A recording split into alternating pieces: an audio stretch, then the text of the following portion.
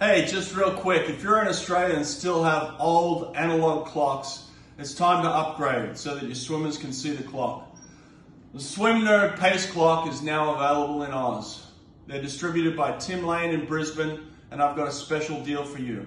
Just email him at tim@swimnerd.com, tell him Brett Hawk sent you, and get yours today for just $7.99 Aussie dollars.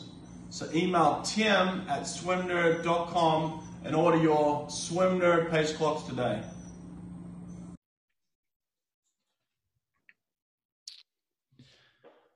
All right, Dan Kowalski, welcome to the podcast, mate. How you doing? I'm doing great. Absolute honor, considering all the guests you've had prior to me. I feel like I'm in esteemed company today. You are, mate. Yes, only superstars allowed on the program. That's why you're here.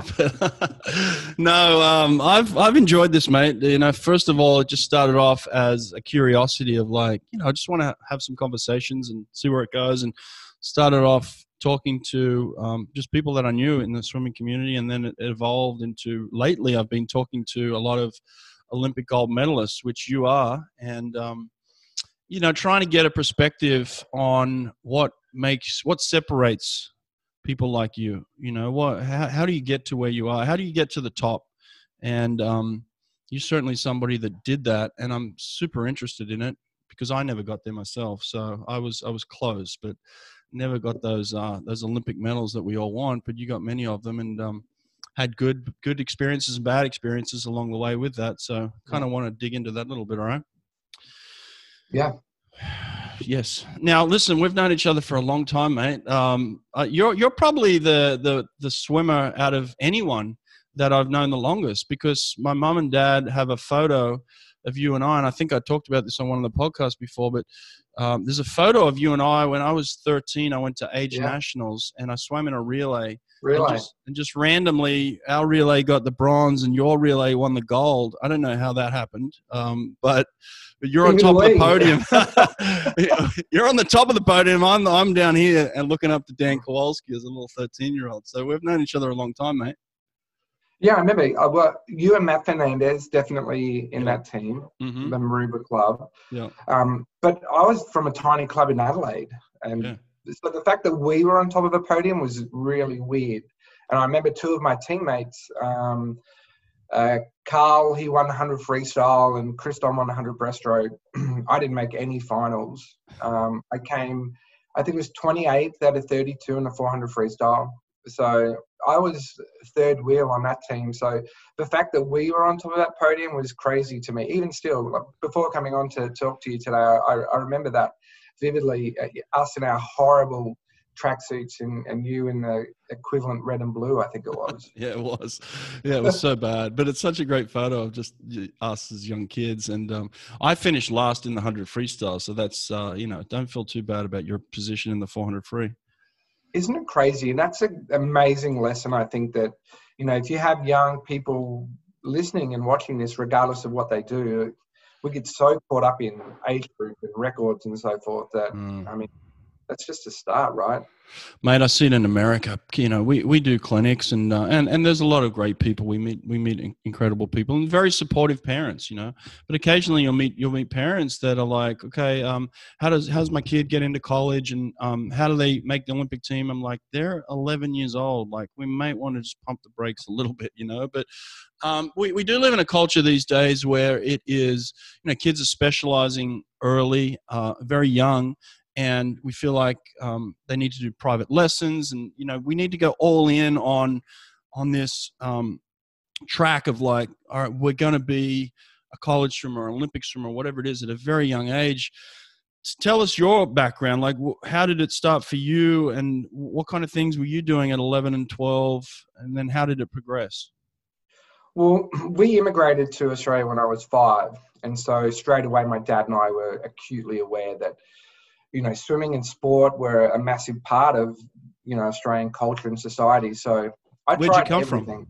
Well, I was born in Singapore and grew up in Southeast Asia. Dad was working over there. Okay. And so as I went through those early years, swimming was always the foundation. It's where my friends were. I really enjoyed the discipline of it. But, you know, I loved Aussie rules footy. I went growing up in Adelaide, but I couldn't play it. Like, I couldn't mark it and kick it and all that stuff. Loved basketball. Tennis, tried that. Surf lifesaving was only the real regular other than swimming that I did. Always reverted back to swimming because I sucked at everything else. And so I had that competitive element. And growing up in Adelaide, like I mentioned, you know, I was decent. You know, I was winning medals at state titles and stuff. So for me, I think that made it a little bit easier. But at the end of the day, it was just that I loved it. My friends were there, and it was just something that felt right to me. Yeah. So when did you really specialize, and when did those other things fall away for you? Probably about 14. I remember those age nationals we just talked about, and because two of my club mates had won gold medals, and I'm thinking, you know, I felt like I worked harder than them, if not harder.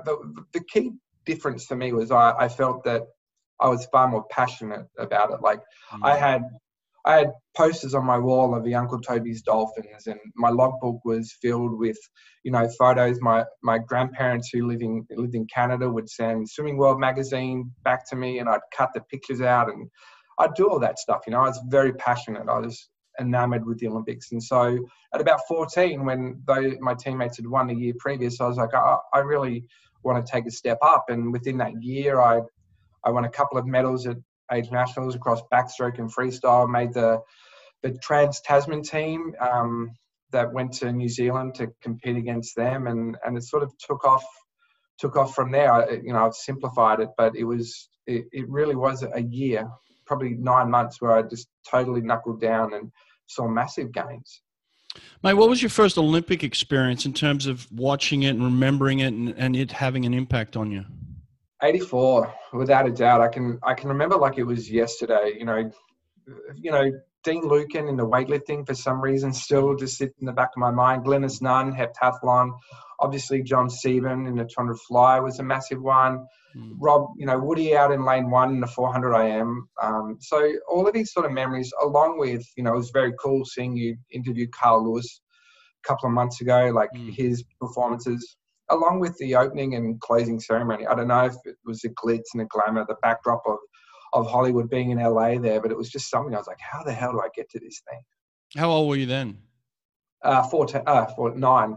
9. So you remember 9. Yeah, I remember 9. I remember Rowdy Gaines and I remember John Sieben and those sorts of things as well. So 84 was very similar. And I just found out on Wikipedia, as I told you a minute ago, that I'm exactly 1 month older than you. I didn't realize that until right now.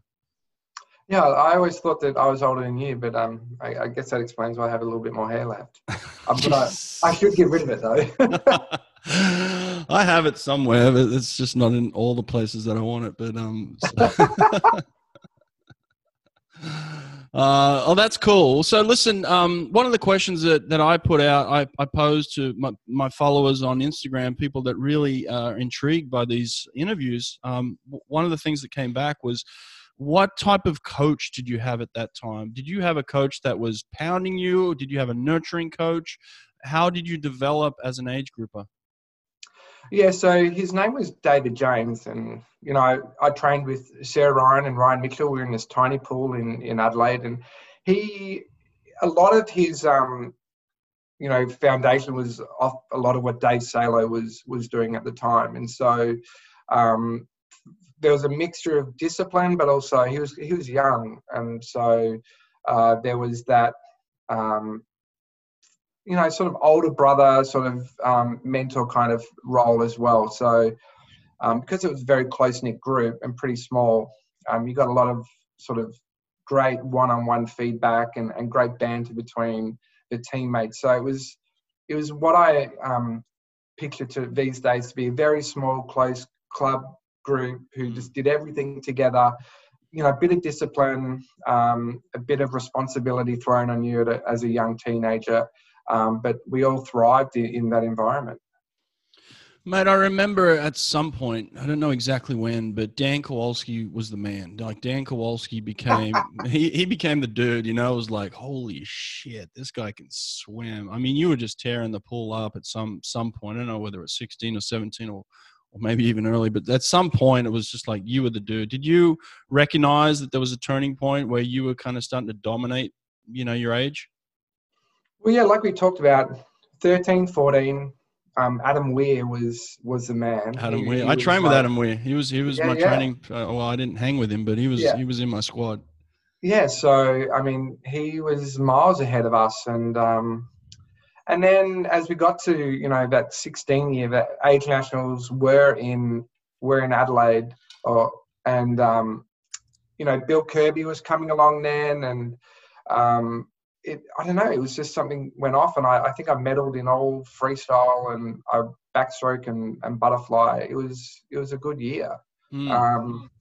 But even still to this day, I never have felt as though I was a part of it. I always, it's very bizarre to explain, but I always feel as though I'm not worthy, or just always on the outside looking in, if that makes sense.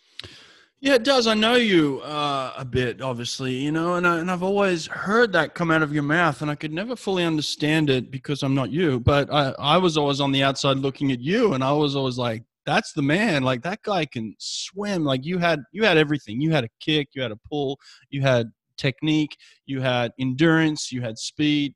There wasn't anything that you were lacking. I couldn't never fully understand why you didn't have the confidence of a killer in that sense. Yeah, and it's probably the biggest takeaway and learning that I got, and the one that I would talk about is that I was as fit and prepared as possibly could be, but between the years it was not there for me, and it took me a long time to probably figure out why. But that was the one thing that was missing, and that is the one thing that separates those who get to that upper echelon. Like we talk about being a gold medalist, and I say this with all due respect. I was in the heat of a relay, and whilst I'm extremely proud to have been a part of that relay, I didn't stand on that podium. I didn't start on the blocks and swim with those three other guys. So it's a bizarre feeling to me, to be honest with you. Yeah, I mean, I get that for sure. You want to stand on the podium. I understand that, and you have a gold medal. And I've coached a couple of guys that have been in similar positions, and I don't know how I would necessarily.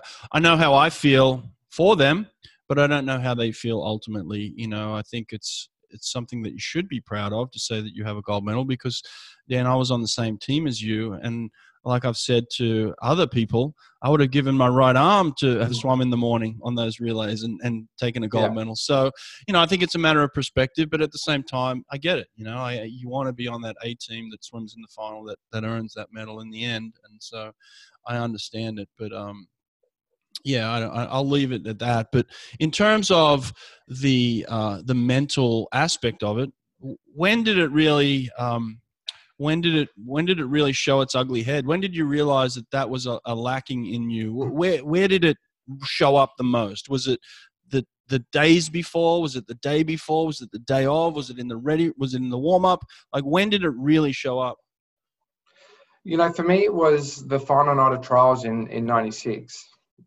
It was a massive circus because in the 400, I had placed first, and Mal Allen had sort of shocked Kieran and got second, and so Kieran misses out on the individual berth, being the world record holder. And then Mal was another teammate of mine, by the way. Yeah, the eastern suburbs of Sydney, mate. Represent. That's it.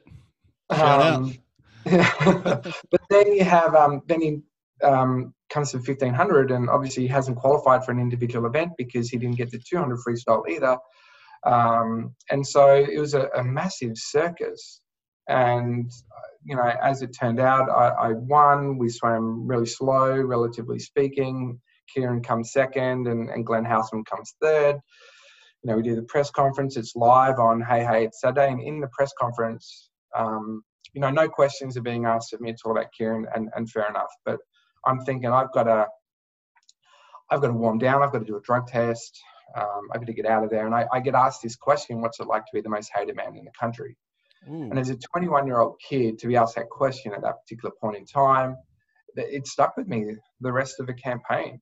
And I really felt like I was in a no-win situation at that particular point in time. And yeah, I think it reached its crescendo probably the final of the 400 freestyle, and it just sort of played out the rest of the games for me in that particular case.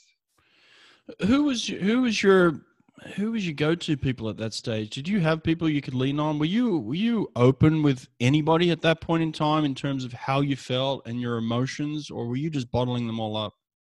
No, it was all bottled up. You know, my coach at the time, Bill Nelson, was a really strong character. You know, a Newcastle coal mining kind of background family, and so for me, I felt as though that was a weakness to talk about it. You know, we had a team psychologist in Clark Perry who was readily available, but again, I didn't want to show vulnerability or weakness, and just tried to deal with it on my own. I mean, what's there to be, upset about? You're swimming on a team steeped in history and tradition. You're getting to go to the Olympic Games. There's nothing to be concerned or worried about. And so trying to deal with that on my own was one of the stupidest things that I've ever done. And, I have a lot of regrets, and that's definitely one of them. So what would you do exactly? How would you deal with it yourself? Well, I couldn't. I didn't know how to deal with it. There's a lot of anxiety and a lot of back and forth. I felt like if I would win, then people hate me, and then if I didn't win, then I have to deal with that disappointment, because at that particular point in time, I knew that everything had aligned for me. Kieran wasn't swimming great, and he'd be the first person to tell you that. Talk about how important it is to have it between the ears. He had it. And obviously he showed that winning out in lane 8. But for me, it was just like a back and forth roller coaster, and I didn't cope with it, and I didn't know how to deal with it. Yeah, but let's get specific, Dan. I want to know exactly where this was happening. Was this happening in your hotel room? Was this happening in the pool while you were training? Like, where is this back and forward in your head happening exactly?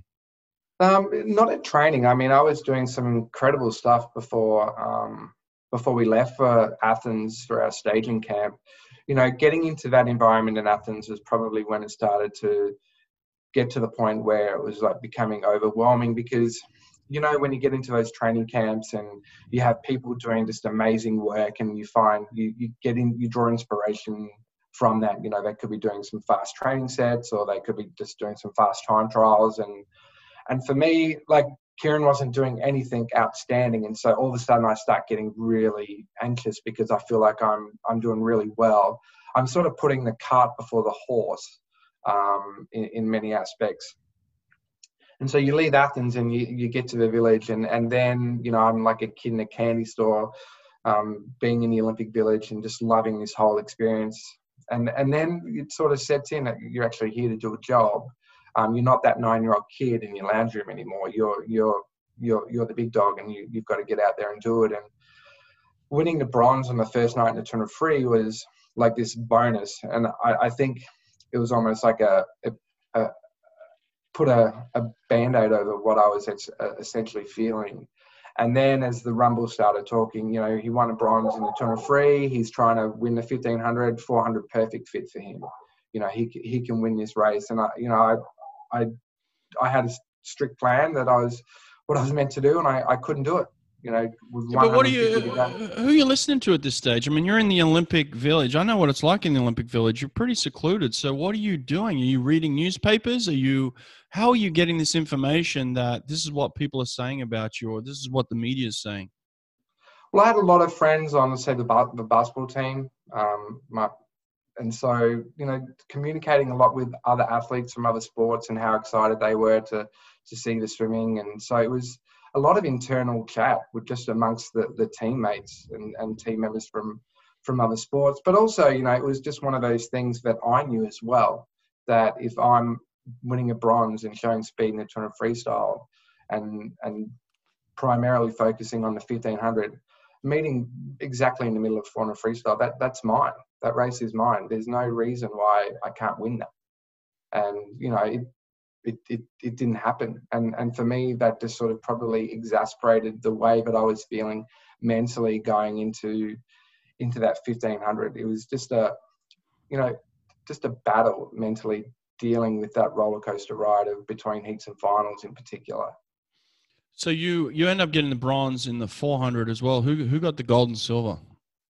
So Daniel Loader backed up after the 200 freestyle, and Paul Palmer from Great Britain got the silver. And so you see that as a disappointing swim. Did you warm up badly? Were you nervous behind the blocks? Like when did it become a disappointing swim? It's funny. All of my warm-ups at the Olympics were horrible. Were they really? Yeah, they were. They were not good. Why? Like, what was going on? I wasn't. Other than the 200 freestyle, I wasn't. I just never felt great in the water. I always felt a little bit sluggish. And is that just pressure? You think that's just like looking back? Do you think it's pressure? I think so. And again, I've touched on it a couple of times. It's the mental thing, right? I just was not strong enough mentally. I was more worried about all these other factors that, impacted my personal performance. Yeah, but I don't think people understand this, Dan. This is what I want to get to. I want to really dig into this because people who haven't necessarily experienced this or haven't come to terms with this, the mental side of it can have a physical effect on you, right? Like it can change the way you feel. What you end up doing is feeling heavy. Mm-hmm. You look at anxiety. What are the symptoms of anxiety? What are the results of when you're anxious? And it ends up being that you're changing what's happening physically. You don't feel good, and that has an effect on everything athletically going forward. Then, right? Yeah, I always remember between heats and finals and being in our dorm rooms, and I felt like the adrenaline was continually rushing through me the whole time. I was good. I was not very good at just trying to just switch off and just be in the moment and really relax. Yes, and so, thank you. That's what I wanted to hear right there. That's exactly what people need to hear. Because you're right, I've experienced that myself, where you're just constantly feeling like you're in this state of readiness for something. But the longer you extend that, the more it's like you can't pump adrenaline 24 hours a day. And if you're in this state of just like readiness, you're pumping adrenaline. By the time you come through that, you're completely fatigued. Yeah. And I think that was definitely one issue for me that, I did not prepare for. Prepare for so many things. Like there's a lot of walking that needs to be done in Olympic Village. So I was doing a lot of walking between the sessions back home. There's going to be times when it's loud outside your door or outside the building. So you've got to be prepared to disrupt sleep and find ways in which you can, calm yourself down and get back to sleep. But that period of time between heats and finals and, going through all that, I just did not prepare for that because it's another world. And they still don't do it, Dan. They still don't do it. Like we still are going to Olympic Games and we're preparing physically and we're not preparing mentally for the moments of time. Like the time between a semifinal and a final is death. Like I used to struggle. I used to struggle going to breakfast that morning and consuming food. Yeah. People don't prepare you for that. Like, hey, you might have trouble eating your breakfast in the morning because you're so anxious or you're so nervous or you're just ready to go or whatever it is. People don't talk about that stuff. And yet we spend hours and hours preparing these athletes physically. And then they get to this moment where their body freezes and they're like, oh, what happened? What do you think happened? I mean, the whole world's watching me right now, Yeah. And the irony, it doesn't take any extra hard work or it's just, I'm imagining it's a very simple process. You just got to practice it and do it. But you've got to identify it just like we are right now, and what you just did there, what you said about even just not being able to switch off and be in the moment. Like you're always thinking ahead. You're always thinking like, the 400s tomorrow kind of thing, whatever it is. Even just talking about it, I think changes things, recognizing, identifying it, and then saying, that's going to happen. Like, believe me, it's going to happen to you. Which makes you look at those people who year after year, who just nail it every time when it counts. that secret ingredient, whatever that is, however they do it, bottle that. Amazing. Yeah, you're right. And that's kind of why I'm talking to Olympic champions and people that have medaled, and even people that have medaled who feel like they could have done better, and you're a prime example of that. We're going to learn from this, Dan, and that's going to be your gift to everybody else, is that, hey, the Olympics is next year, and people are going to be watching this podcast and learning from you. And when they're in that experience of like, okay, I'm 24 hours out. I remember Dan Kowalski talking about this, and I've practiced this, and I've talked about this with my coach.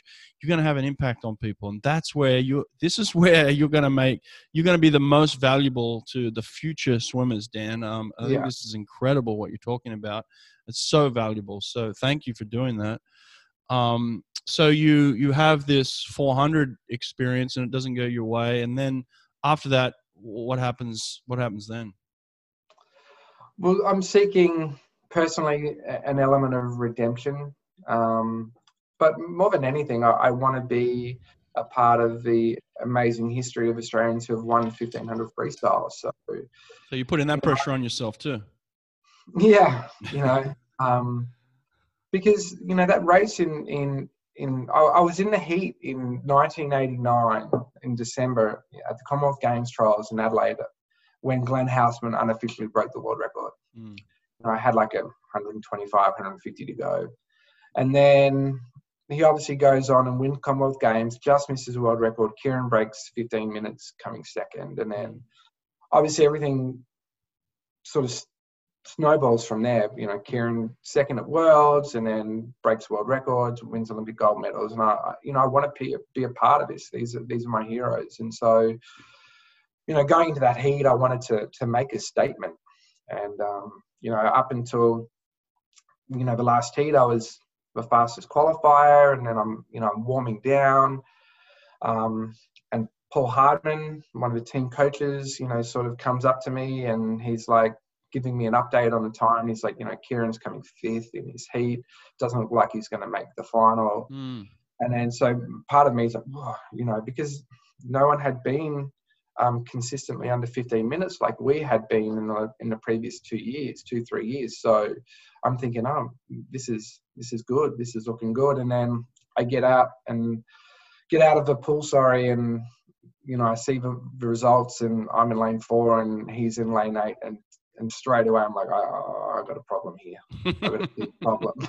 And it sort of all kind of goes pear-shaped from there, for me, in terms of the preparation that I thought I would have for that 36 hours, just threw it out the window. Because mentally I'm going, how am I going to, he's in lane 8, I'm in lane 4. You got to remember, for probably 2-3 years, if he wasn't in lane 4 and I wasn't in lane 5 and I was in lane 6 or lane 3 kind of thing, it was always there. Right there. I always say I was a good swimmer. I wasn't a great swimmer. So shut the front door, Dan. But, when we're talking about this level, right, if we're being honest, I should be able to dive in that pool, swim those 30 laps and not worry about what's happening around me. But I just did not have. That doesn't mean you're not a good swimmer, because you were an amazing swimmer. You had some mental issues like I did. Look, I had the same stuff, Dan. I raced against Alexander Popov, and I always just presumed that, hey, these guys are better than me. I got to race these guys, but ultimately I'm looking at Popov. I'm like, I don't look like that. Like, that's an incredible specimen, So it's like, I'm the same way as you, So, but it doesn't mean that I wasn't a great swimmer. It doesn't mean that you weren't. You were one of the most beautiful swimmers I've ever seen in my life, Dan. So let's make it straight, right? Yeah, I guess it's just the way that I saw it. Yeah. And it gets back to that thing of never really feeling like I belonged there or was a part of this. And it's a different story these days. It took me a while to get to that point, but that's just the way I felt. Yeah. So, I mean, we all know the story, and if you don't know the story of the 1500, we know the way it went. But I'm more interested in the ready room. I'm more interested in walking out to the blocks. I'm more interested in taking your sweats off. All right, give me those moments. Talk me through the ready room. Talk me through walking out to the blocks. What's going on in those moments? When you talk about night and day, the 200 freestyle final on night 1, it's the last event. I'm in I'm in lane 7. I'm the only Australian in the final. You know, you walk out and I feel like there's so many Australians out there. There's not. We had hardly any teammates there.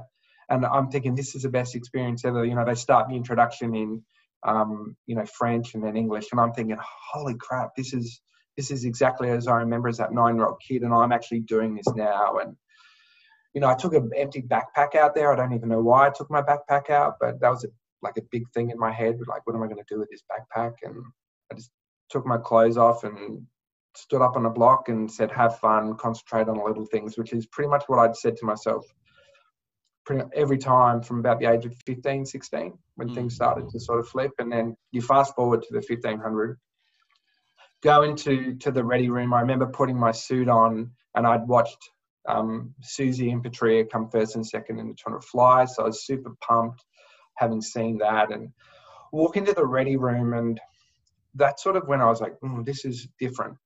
You know, Why? Kieran is in lane 8. I'm in lane 4. Whilst we didn't necessarily talk to one another a lot in the ready room, I guess it was that comforting factor. It was like, okay, it's us two, Australia against the world kind of thing. And I took comfort from that. So you didn't warm up together, and you didn't walk to the ready room together. You just kind of met in the ready room. Yeah. Okay.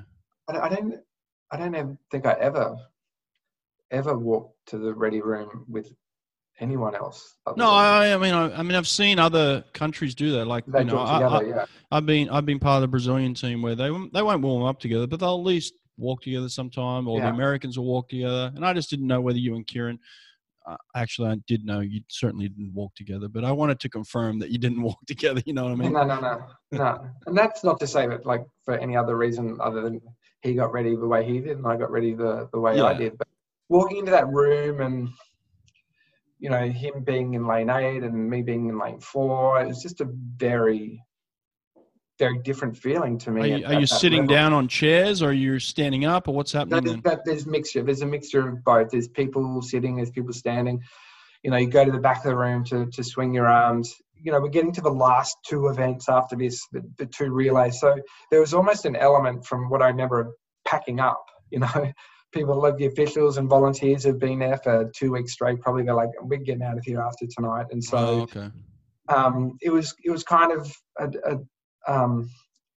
a different ready room with that included.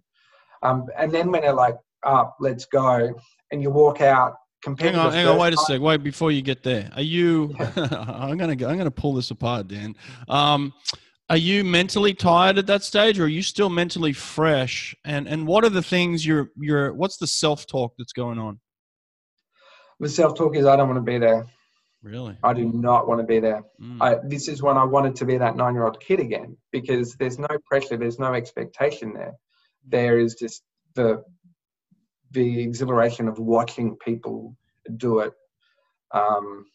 And that's where the dream started, right? And now the dream is actually happening, and it's like it feels like a nightmare. It feels like an absolute nightmare, which is, you know, on reflection, was really disappointing that that's the way it turned out to be at the point in time. Nowadays, I'm like super proud of that, but I remember just up, down, swinging arms, fiddling goggles. Are they going to break? You know, all that kind of stuff. Swimsuit, they're all good. Like, if I had to do big races in those swimsuits that came out like 2009 through to, you know, I would have been, that's going to rip, this is going to break, whatever. So from that point of view, there was a lot of fidgeting, which is a clear sign that I'm done.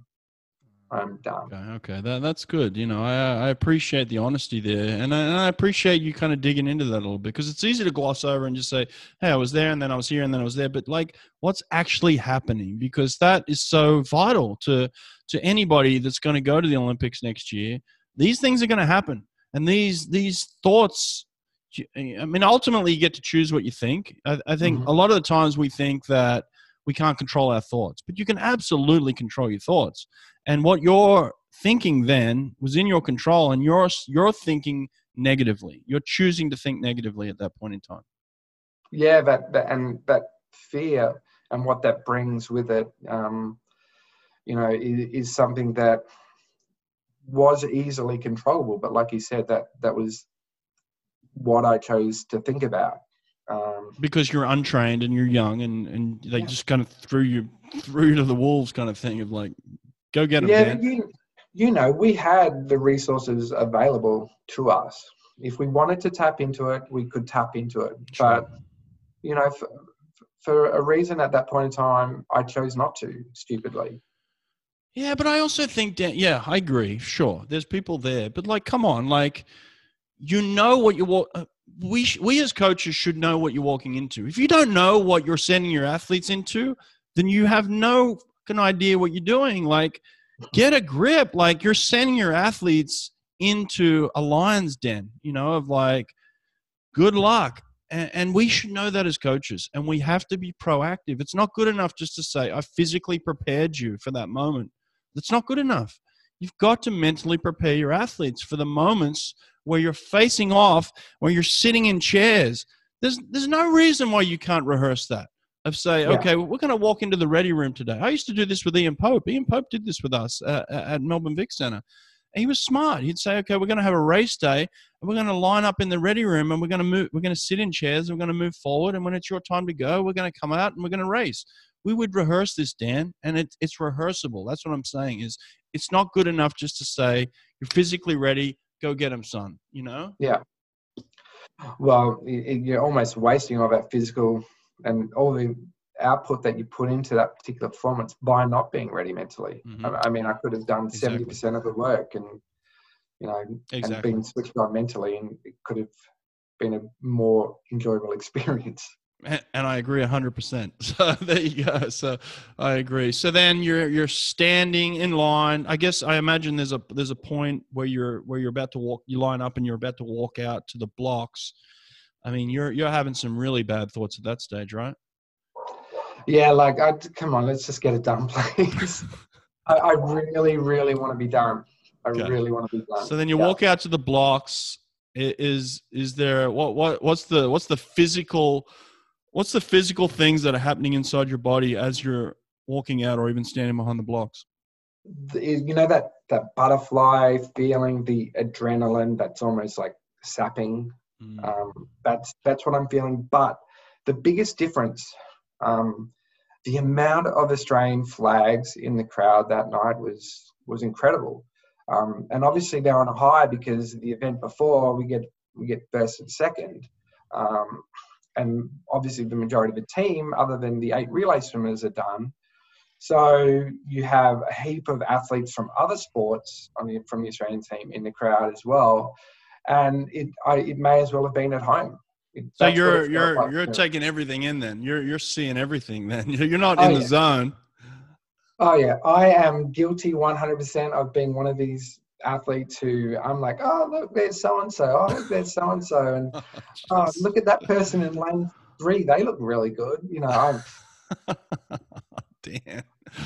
Dan. That's who I am, and I can say now I wouldn't change a thing, to be honest with you. Well, I mean, you could train it differently and you could prepare differently for sure. But yeah, you are who you are, and look, the ultimate thing I want you to take from this is you're one of the most incredible athletes I've ever seen. So you're a freak athlete, not in the terms of that you just had natural gifts, that you maximized your gifts. And I loved, you were a purely beautiful swimmer. And I want you to understand that. Like, that's from my perspective. You were a gorgeous swimmer, and you had range.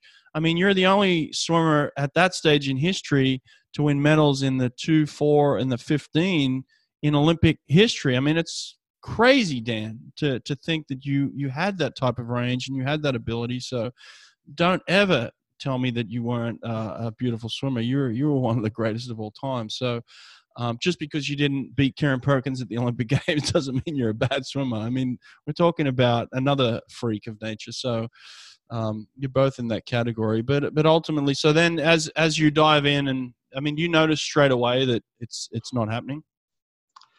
I often say that, when you're in the zone in that 1500, it's like one continuous lap. You don't notice that you're doing 30 separate laps. So I dive in, over the first 100, you know, the way in which Kieran had essentially taught me how to swim that race was we try to break the backs of our competitors early. You know, he's splitting 56, 55 maybe. I'm not as quick, but we're out front. And so I'm out front, but I can't see anything. You know, I'm trying my damnedest to look over to lane 8, and I can't see that far over. And so I'm swimming in this no man's land, which for me was such a bizarre concept because there was always that hip right in front of me that I could see. And so here I am in my head, I'm like, this is the Olympic final. I cannot see a soul. And I don't know, I just didn't back my ability and all the training that I'd done just to get into pilot mode and go. And so every lap was like, 27, 26, 25. And I'm trying for the first, you know, good 300 to have a look, can't see. And then trying to get into a rhythm, just really struggling with that rhythm. And it was like I'd forgotten what I was meant to be doing. You know, the amount of times in training that I'd thought about this particular moment, and it was not how I remembered it was going to be. Yeah.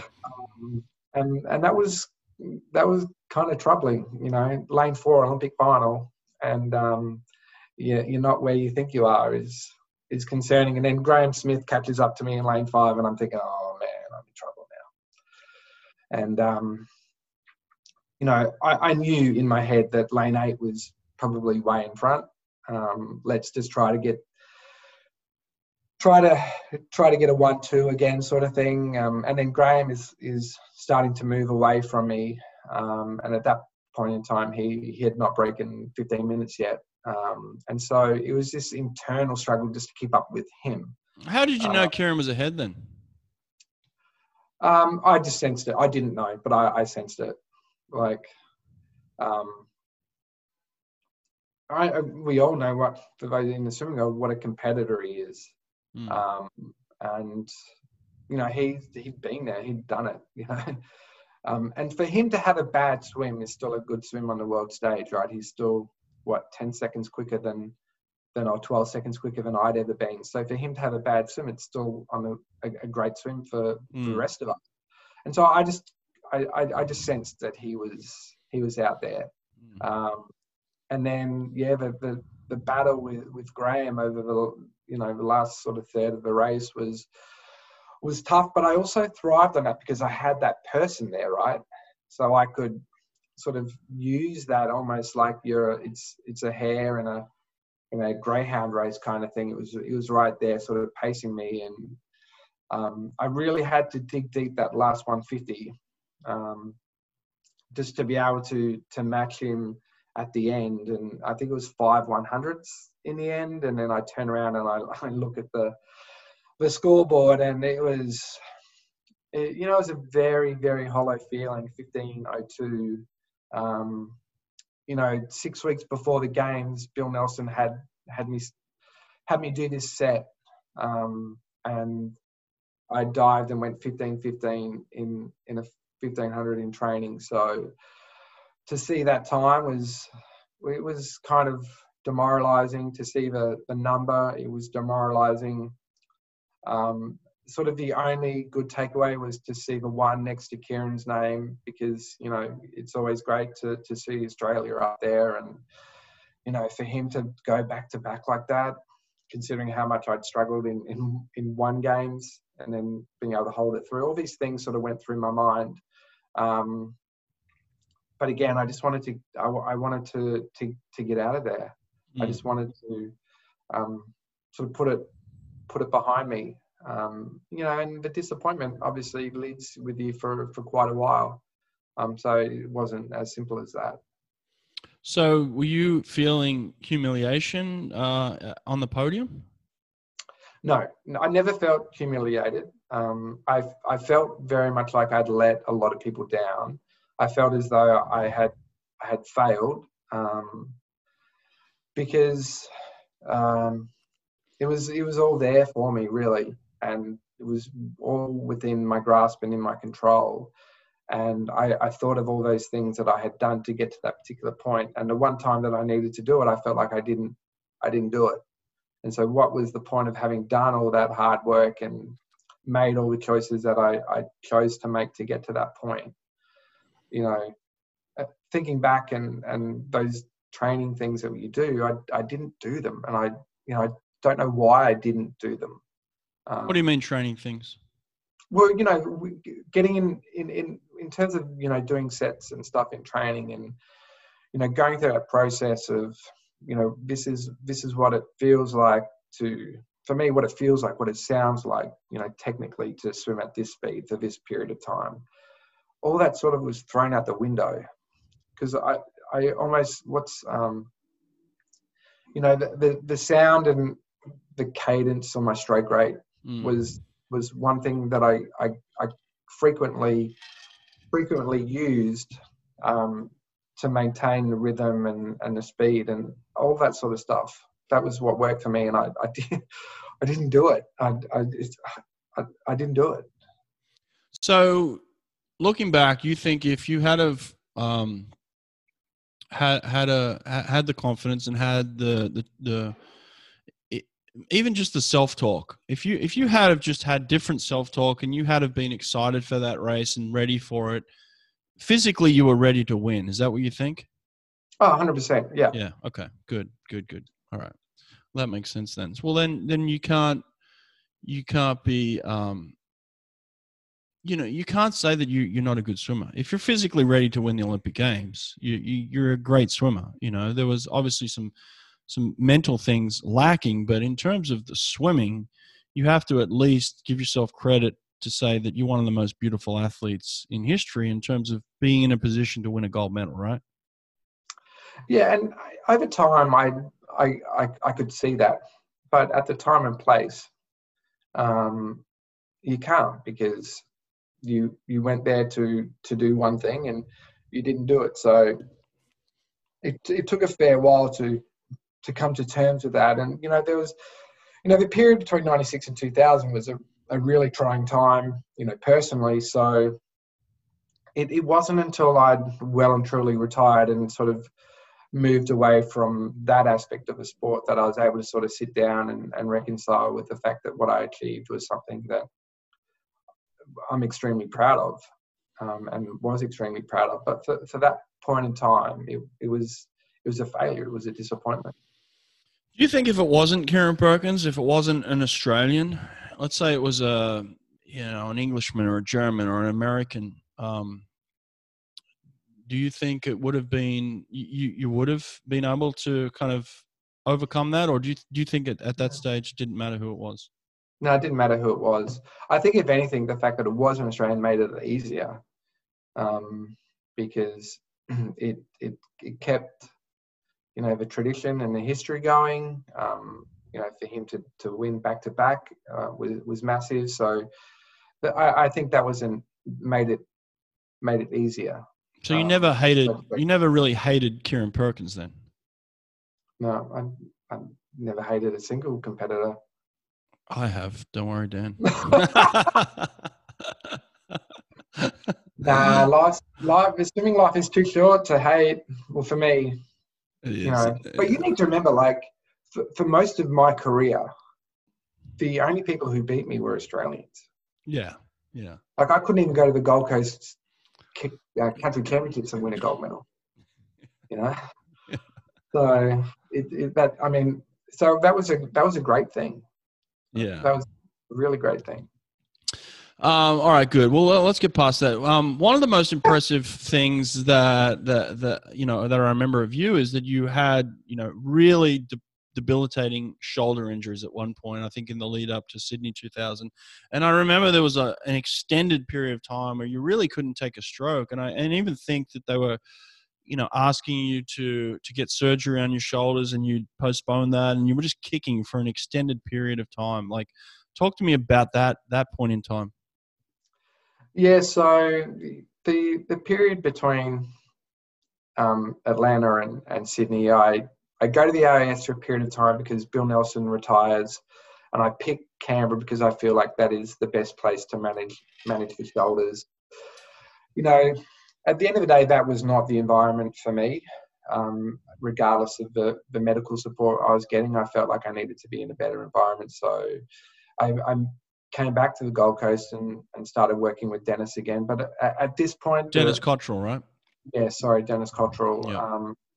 And the shoulders were, you know, it was a hanging on by a thread, so to speak. And, you know, I ended up having a surgery in 99 and pulling out a PEM.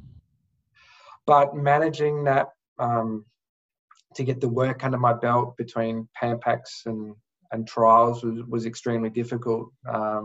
It literally was swim for a period of time, typically about 6 weeks, cortisone, kick for a few weeks, build up to being able to swim again, cortisone. That was a cycle from about September 1999 till September 2000.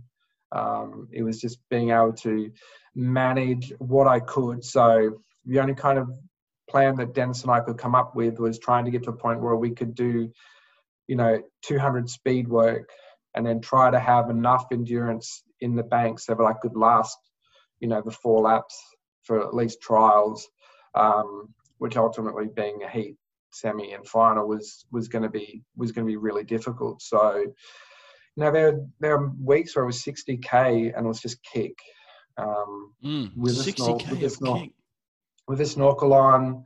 And that was really difficult. But at that point in time, you know, you got Grant who, when I left Dennis in the first place back in 94, I was lapping, and then I come back in 99 and I'm getting lapped.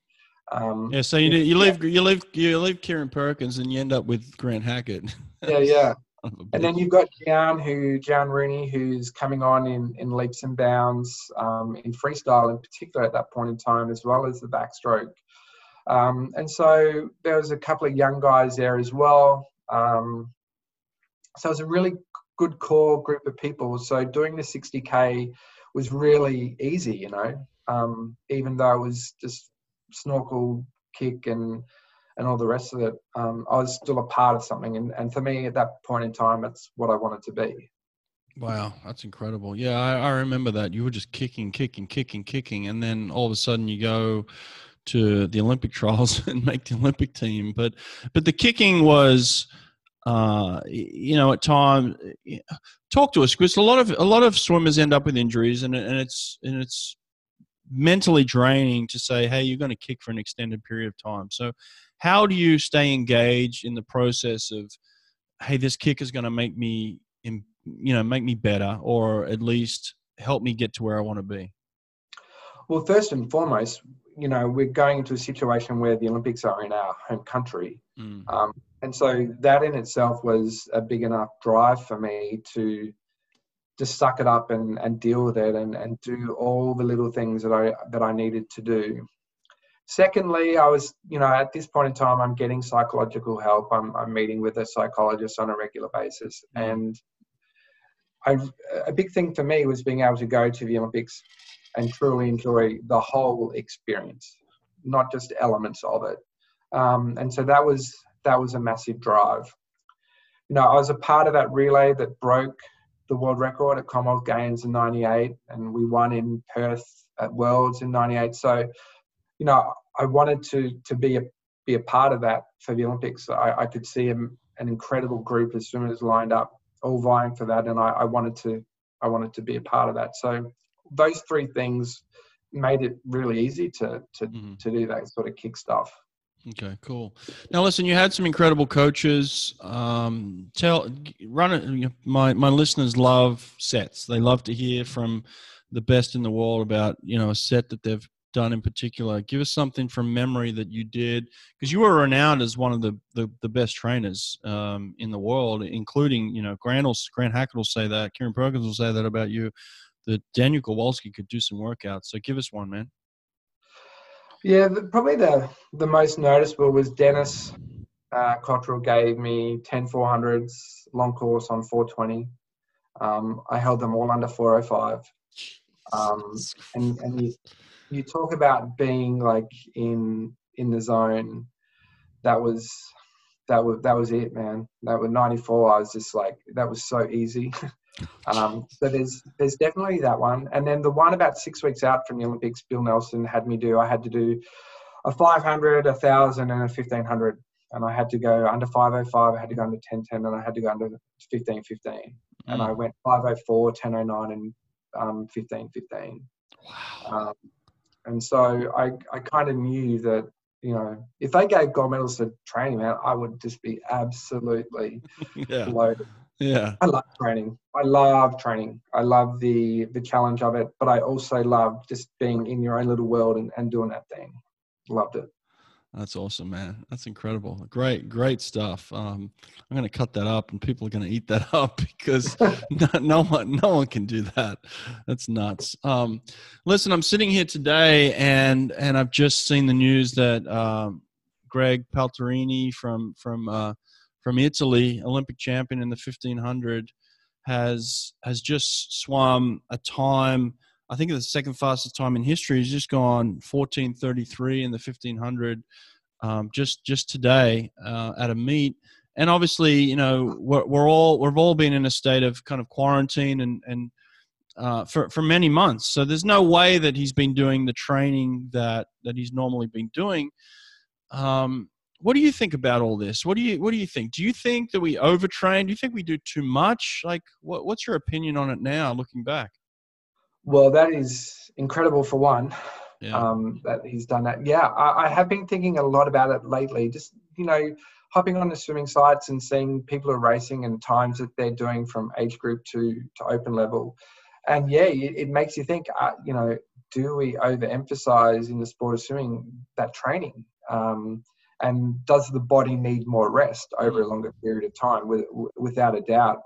And I'd be curious to know what people have done in a period of time, like for Greg being in Italy and them having imposed lockdowns very early on. You know, what was he doing on dry land, or was there something that he added to his dry land training that he wasn't doing previously? Like, because that is absolutely incredible to be able to dive in and do that. So yeah, I have been thinking a lot about that, and the period of rest over a longer period of time, without a doubt.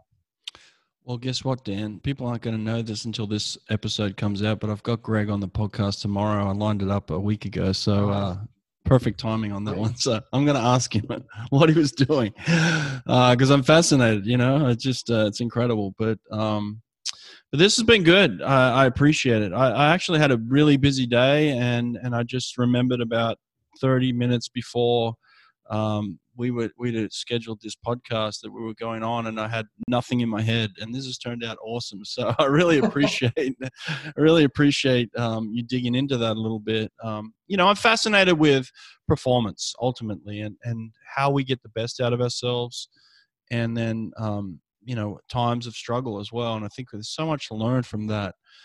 Was there a time where you know, things clicked for you, or when you were swimming your best, when you felt like you just had your best swims, what was going on for Dan Kowalski?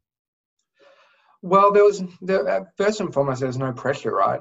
I'm swimming in an event where the Olympic champion and world record holder is in my backyard. And so just chasing that was easy because I could just do it and no one would really care. I was just another one trying to nip at the heels of Kieran and Glenn.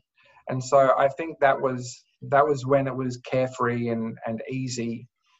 And also I'd gone from an environment in Adelaide where, whilst it was a tremendous training environment, it wasn't the all-encompassing training environment that probably an elite athlete needed. So going from there to Dennis on the Gold Coast, I was then in an environment that was, you know, a far more professional, so to speak, than what I'd previously been in. So you're going to make gains based on that as well. So all those things combined really contributed to 94 being just a bumpy year, as we'd say, because it all seems so effortless.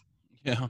Mate, you've got some first-hand perspective on this. We all know about Kieran, what made him great, but you actually trained with Grant Hackett and you saw him come up and you competed against him as well. And there was a period of time, I think it was 9 years where he didn't get beat in the 1500. How is that possible? Give us some insight into Grant Hackett. What made him special? What made him great? Well, I think that one of the biggest things was his attitude towards his training. Like, he was relentless. You know, he could do things in the training pool which made me look ordinary. Particularly that speed stuff. He could easily just push 51 at the end of a 3100 heart rate set. But he was so hard on himself. The amount of times that he would punch the wall, or he'd throw his pull buoy, or do something. I was always worried he would sort of, smash his arm or his wrist or something. But the biggest thing I found was he was, and you would know this having been a teammate, he was a joker. Like, the guy is a funny guy. He never really took things too seriously until it came to the racing. Winning or losing. Even then he was really, sort of laid back about it. Eating cereal in the middle of the night at some points was far more important to him than anything else life would throw at him. He's, that kind of guy. And so I find, looking back at it, he had that real balance of, enjoying having fun, but then switching on when he really, really needed to. And he's a massive student of the sport. Like, he can rattle off times and statistics and placings and history. And so he phenomenal, absolutely phenomenal. But when he was younger, he was a troublemaker, man. He would always end up in my lane because, Dennis or our assistant Raylene had enough of him, and they're like, "You're getting punished. You're going to join Daniel in the distance lane." And that's when I would lap him. But you could see very early on, 14, 15, this kid's going to be good. Really? Yeah. He really hated to lose. That's what I know about him. He hated to lose. And that was pretty evident in training as well. 100%. So, we had this environment where Kai Hurst swam 10K in Beijing and London, Ironman, now an incredible sailor. Well, I can't remember exactly. I think he's a grinder on the sailing. So him and Gian would be really good at kick sets. Kai would be really good at pull sets. And Grant would always be like hammer a gate just to be able to keep up with them in the kick set, and then hate losing. Same with the pull set. And obviously when he put it all together, he was... and one of the things I loved was it wasn't something we consciously did, but or organised. We would all try to pick our moments to keep him honest, because we knew what he was going to be capable of doing. And I really enjoyed that. Like, it's sets of 150s. Dennis used to love giving us sets of 150s, and I used to love that distance and try to push him as much as I possibly can. And, if there was a time when you may beat him or something, you left early, or, that kind of stuff. So, yeah, extremely competitive. You bring up a good point there. I've actually tried to get Dennis Cottrell on the podcast, and he's denied me a couple of times. We're good friends, but I just don't think he likes to talk publicly in that sense. But tell me, what makes Dennis Cottrell great? I mean, probably the greatest distance coach in history, but what made him great? I really loved how eccentric he was, and he wasn't afraid to play around and try things out of left field. Obviously, there was foundations that, say, for example, Bob Trefina and Mr. Carew with the work they are doing with heart rate sets. But, Dennis would sort of, extend on those or switch them up a little bit. A lot of that short rest stuff that we did, he was never scared to take risks. And, if it didn't work, then go back to the drawing board kind of thing. Technically, he was fantastic. That was probably the biggest change that I saw moving from Adelaide to the Gold Coast, was what he was able to do with me technically. He was a very, very good at being able to communicate that as well, which I think was really important. And there was a balance between, joking and having fun and being serious. And I think all those things combined, made him the coach that that he is. You know, he coached Andrew Baldwin, first guy under 50 for the 100 free, and then took myself to under 15 minutes for 1500. So his versatility was incredible as well. He's coached Grant Hackett and even Sun Yang for an extended period of time. Did he have a couple of go-to sets? I mean, did you repeat sets throughout the season, or was it always different? No, we obviously to benchmark and to get a sense of where we were, we would repeat sets. You know, Monday mornings were typically aerobic, 300s or 400s. You know, Monday nights were typically either short rest or sort of pace work. You know, one of the sets that we did quite frequently, which to this day is still my least favorite set, and if I saw it today, I'd probably get in a fetal position and cry, was 30-50s dive start on 130, basically all flat out. Okay. Yeah. What would you hold that for was those? quite common. That was quite common. I probably about 26s. Mm-hmm. You know, and you know, we talk about Grant, like Grant 25. You know, a few 24s in there, like incredible. But that was quite. We would do that at a distance camp that Mr. Carew would run. So you know, that was fairly common and well known, at least down here for distance training. We never did a lot of long stuff with Dennis. You know, 400 was kind of the max, and you know, meterage wise, very rare to go over 80,000 a week. A week, yeah. A lot of it was just high end sort of stuff. Interesting, man. I didn't know that. That's good to know, actually. Thank you. Well, listen, this has been fascinating. I always like to leave my friends with any questions you got for me, mate. What do you want to know? Do you know, it's not so much I want to know. Do you remember we roomed together the training camp for Sydney, Caloundra, and I wasn't doing a lot of work. I was kicking a lot, and you were doing what you required to do. What, hot showers? Yeah. But you were polishing off like 2 family blocks of chocolate a night. Was I Do you really? remember that? No, I don't remember, but I love chocolate, man. I still love chocolate to this day. And I just couldn't believe it. I was like, how is he doing this? And you know, and I was ripped too. There was not an ounce of fat on you, and I would just look at food at that particular point in time, and I'd be like, oh, you know, there goes a skin fold kind of thing. But do you still do that today? I do, yeah. It's criminal how much I eat, you know, and how bad I eat. Look, I don't have the 4% body fat that I had back then. It's more around the 20% these days, I think. But I'm still not in bad shape, you know. Like I'm genetically, I don't think I ever gave myself enough credit for that. Like genetically, that I was pretty gifted, you know. Like I think my sister struggled with weight a little bit, you know. Like it was just something that didn't come natural to her, and even my brother to an extent. So, and my mum and dad weren't necessarily ripped, but for whatever reason, I just, from a young age, I couldn't eat enough. Like I just felt like my metabolism was always going at 100 miles an hour, and I just could eat and eat and eat.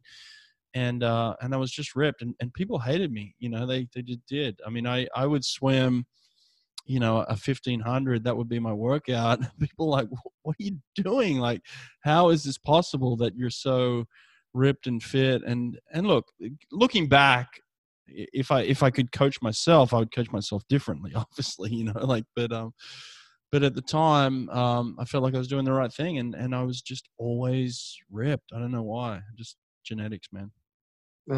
Genetics. Anyway, it's been great. It's been real. I have loved. You have been instrumental in getting the 2000 men's swim team back together, and the WhatsApp group. Every day that I look at it, I'm always having a laugh. Yeah, sorry about that. No, it's fun. You know, behind the scenes, we've got a WhatsApp group with the 200 with the 2000 Olympic men's team, and it's fun to be in contact again because it was just a period of time where I just hadn't had any contact. So it's nice to talk to you guys again, even though it's a little bit of fun on there. But yeah, and then just picking them off slowly. I'm going to try and get through the whole group, you know, just to talk. I don't care if anyone watches. I just want to talk to my friends. So this is awesome. So listen, I know we've tried to do this a few times, and you've been super busy, so I appreciate it. Just to finish off, what are you doing right now? Like, what are you doing for work? Well, that's slightly alarming. If I work for the Australian Olympic Committee, Olympian Services Manager, clearly you're not on the email list being an Olympian, so you don't get anything. You don't get anything from me. No, so so essentially looking after the alumni and also the well-being and trans space for our Olympians. So it's been great. You know, it's been challenging for us as a staff this year. So I can't even imagine what athletes, coaches, and support staff must be feeling at this point in time. You know, hopefully things will be right for, you know, August next year. Yeah, well, I think as most athletes, we're always pretty optimistic. We're always just look on the bright side. That's what made us successful. It's like we always find the good in something, or you know, and that's how you move forward. It's like there's disappointment for sure, but you don't let disappointment break you to the point of giving up. We've just never given up, and I think that's what I've noticed the most with athletes and coaches is that it's okay. Or these are the challenges. We're not doing what we want to do, but we'll figure out something, you know, and it'll change in the future. So that's where it's at. So I'll have to give you my email to get on that list. So, mate, listen, this has been awesome. I love it. I'm glad we got together finally, and thank you for your insights. I think it's been really powerful today. So I appreciate it. No, thank you for the opportunity, mate. All right, mate. Take care, eh? Bye. Bye.